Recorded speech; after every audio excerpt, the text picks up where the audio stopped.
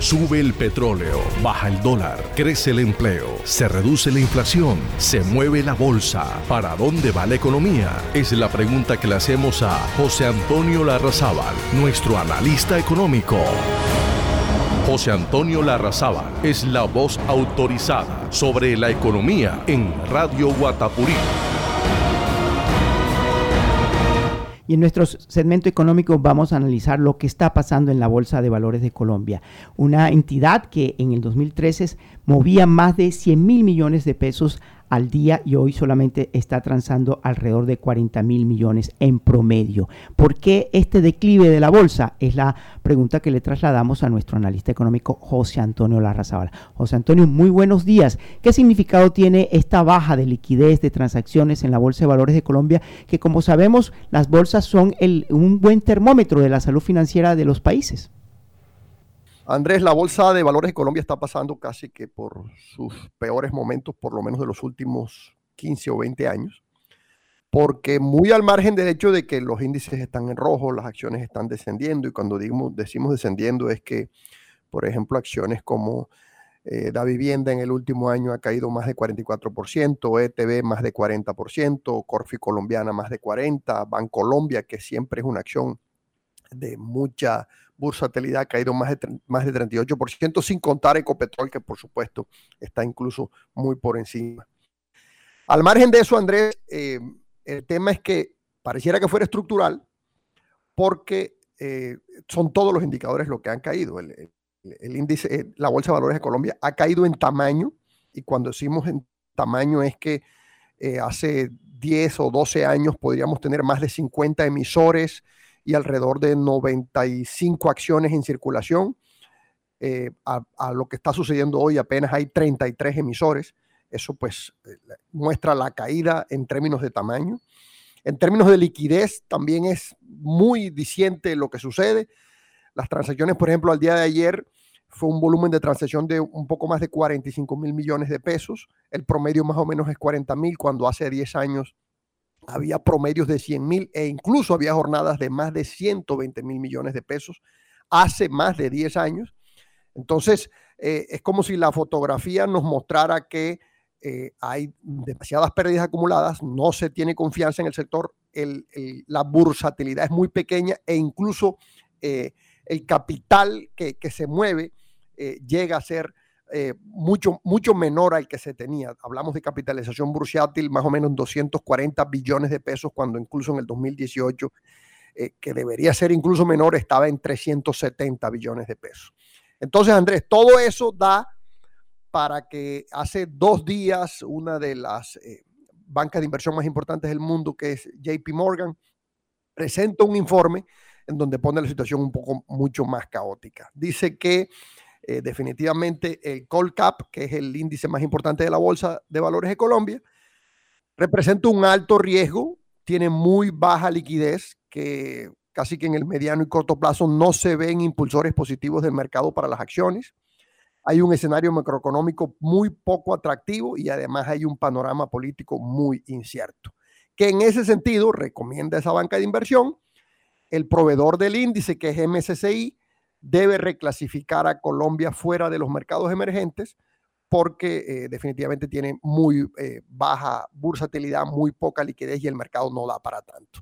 Entonces, eso creo que en las últimas jornadas ha acentuado la problemática que se está presentando, y creo que incluso puede llegar a perder una reclasificación que empeoraría incluso más la situación que hoy padece la bolsa, Andrés. José Antonio, ¿y qué pasó con ese proyecto de integrar la Bolsa de Valores de Colombia con la de Chile y Perú, que nos los habían vendido como una gran solución que le daría mayor bursatilidad a nuestro mercado y permitir, digamos, integrar los mercados latinoamericanos? No, Andrés, eso continúa. Lo que yo no sé es si va a tener un feliz término con estos últimos anuncios, porque aquí hay que entender una clasificación, Andrés. Las bolsas, de acuerdo a los índices y de acuerdo a los proveedores de esos índices, se clasifican en mercados desarrollados, mercados emergentes y mercados frontera. Mercados desarrollados son las bolsas mucho más robustas y sólidas. Hablamos de Nueva York, hablamos de Tokio, hablamos de Londres, las bolsas grandes. Luego siguen los mercados emergentes, donde hoy está Colombia, y está Chile, y está Perú, y está México, y está Brasil, que sería incluso la propuesta de integración, por lo menos la inicial, que es con Perú y con Chile. Si a nosotros nos degradan de mercado emergente a mercado frontera, que es el último nivel, entonces yo no sé qué tanto interés podría tener Perú y Chile en continuar con una integración de mercado sobre la base de que Colombia quedaría en un nivel mucho más abajo. ¿Qué implica un mercado frontera? Son mercados que tienen baja liquidez, que tienen muy alto riesgo, son mercados pequeños, son mercados que tienen un menor desarrollo y, por supuesto, un menor nivel de inversión y exposición internacional. Es algo así como unas bolsas marginales. ¿Quiénes son mercados frontera? Por ejemplo, las bolsas que se encuentran en África. Ahí nos degradarían. Ese es el susto que se está corriendo y es la razón por la cual el mercado incluso en esta última semana ha presentado cifras aún más en rojo y todo el riesgo que eso implica, Andrés. José Antonio, para nadie es un secreto que lo que mueve la bolsa de valores en Colombia son los fondos de pensiones. Ellos son los mayores actores del mercado. ¿Qué es lo que está pasando para que hayamos caído a esos niveles? ¿Cuál es la causa de este proceso, de pérdida de importancia de la bolsa que en su momento llegó a transar 100.000 millones y ahora estamos en unas cifras pírricas?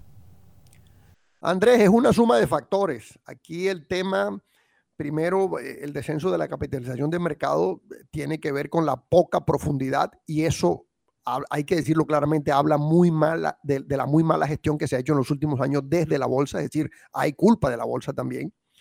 Pero también al mismo tiempo, Andrés, el tema de las amenazas de la reforma pensional ha hecho que las inversiones extranjeras no solo se retiren, sino que piensen en llegar.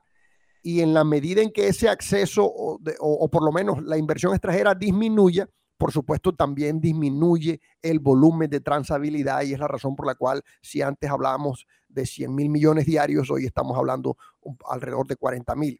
Todo tiene que ver precisamente con la confiabilidad y con la incertidumbre. Recordemos que, como le dijimos anteriormente, el informe que presenta esta banca de inversión dice que tenemos un alto riesgo político y económico. Ahí entonces sí vemos que de alguna u otra forma los anuncios de inciertos del gobierno o por lo menos que no dan seguridad al mercado ya comienzan a reflejarse. Entonces es la suma de factores del mismo mercado, es la suma de factores del inversionista que no está confiando en lo que ve, el riesgo político que por supuesto está en la orden del día, incuestionablemente también la falta de gestión de la misma bolsa en donde hace que se pierda liquidez y que no se tenga acceso por lo menos de inversiones extranjeras que le darían mucho más volumen. Recordemos, Andrés, que uno de los principales actores del mercado bursátil precisamente son los fondos de pensiones. Y el hecho de que existe incertidumbre sobre una eventual reforma que los afecte a ellos, por supuesto, también va a afectar entonces el mercado que depende prioritariamente precisamente de estos fondos de pensiones. Y los que están afuera, que ven todo el ejercicio, pues con el riesgo que se ve latente y que se anuncia desde los calificadores como tal, pues sencillamente les da susto venir a invertir aquí. Así que creo yo que se está a tiempo de hacer gestiones tanto desde el gobierno como desde la misma bolsa para tratar de recuperar lo perdido, pero Andrés, va a ser muy difícil porque el espacio y la pérdida que se ha obtenido es bastante grande, Andrés. En lo corrido del año, la caída del índice es de más del 18% y casi que todas las acciones han caído, alrededor de 37 acciones han caído de manera bastante pronunciada y es lo que muestra la situación tan difícil por la que está pasando la bolsa, Andrés. Muchas gracias por su análisis, José Antonio. Que tenga un buen resto de día. Gracias, Andrés, y muy buen día para todos. 8:12 de la mañana de este jueves 7 de septiembre. Este es nuestro panorama económico en la Tribuna del César. Radio Guatapurí.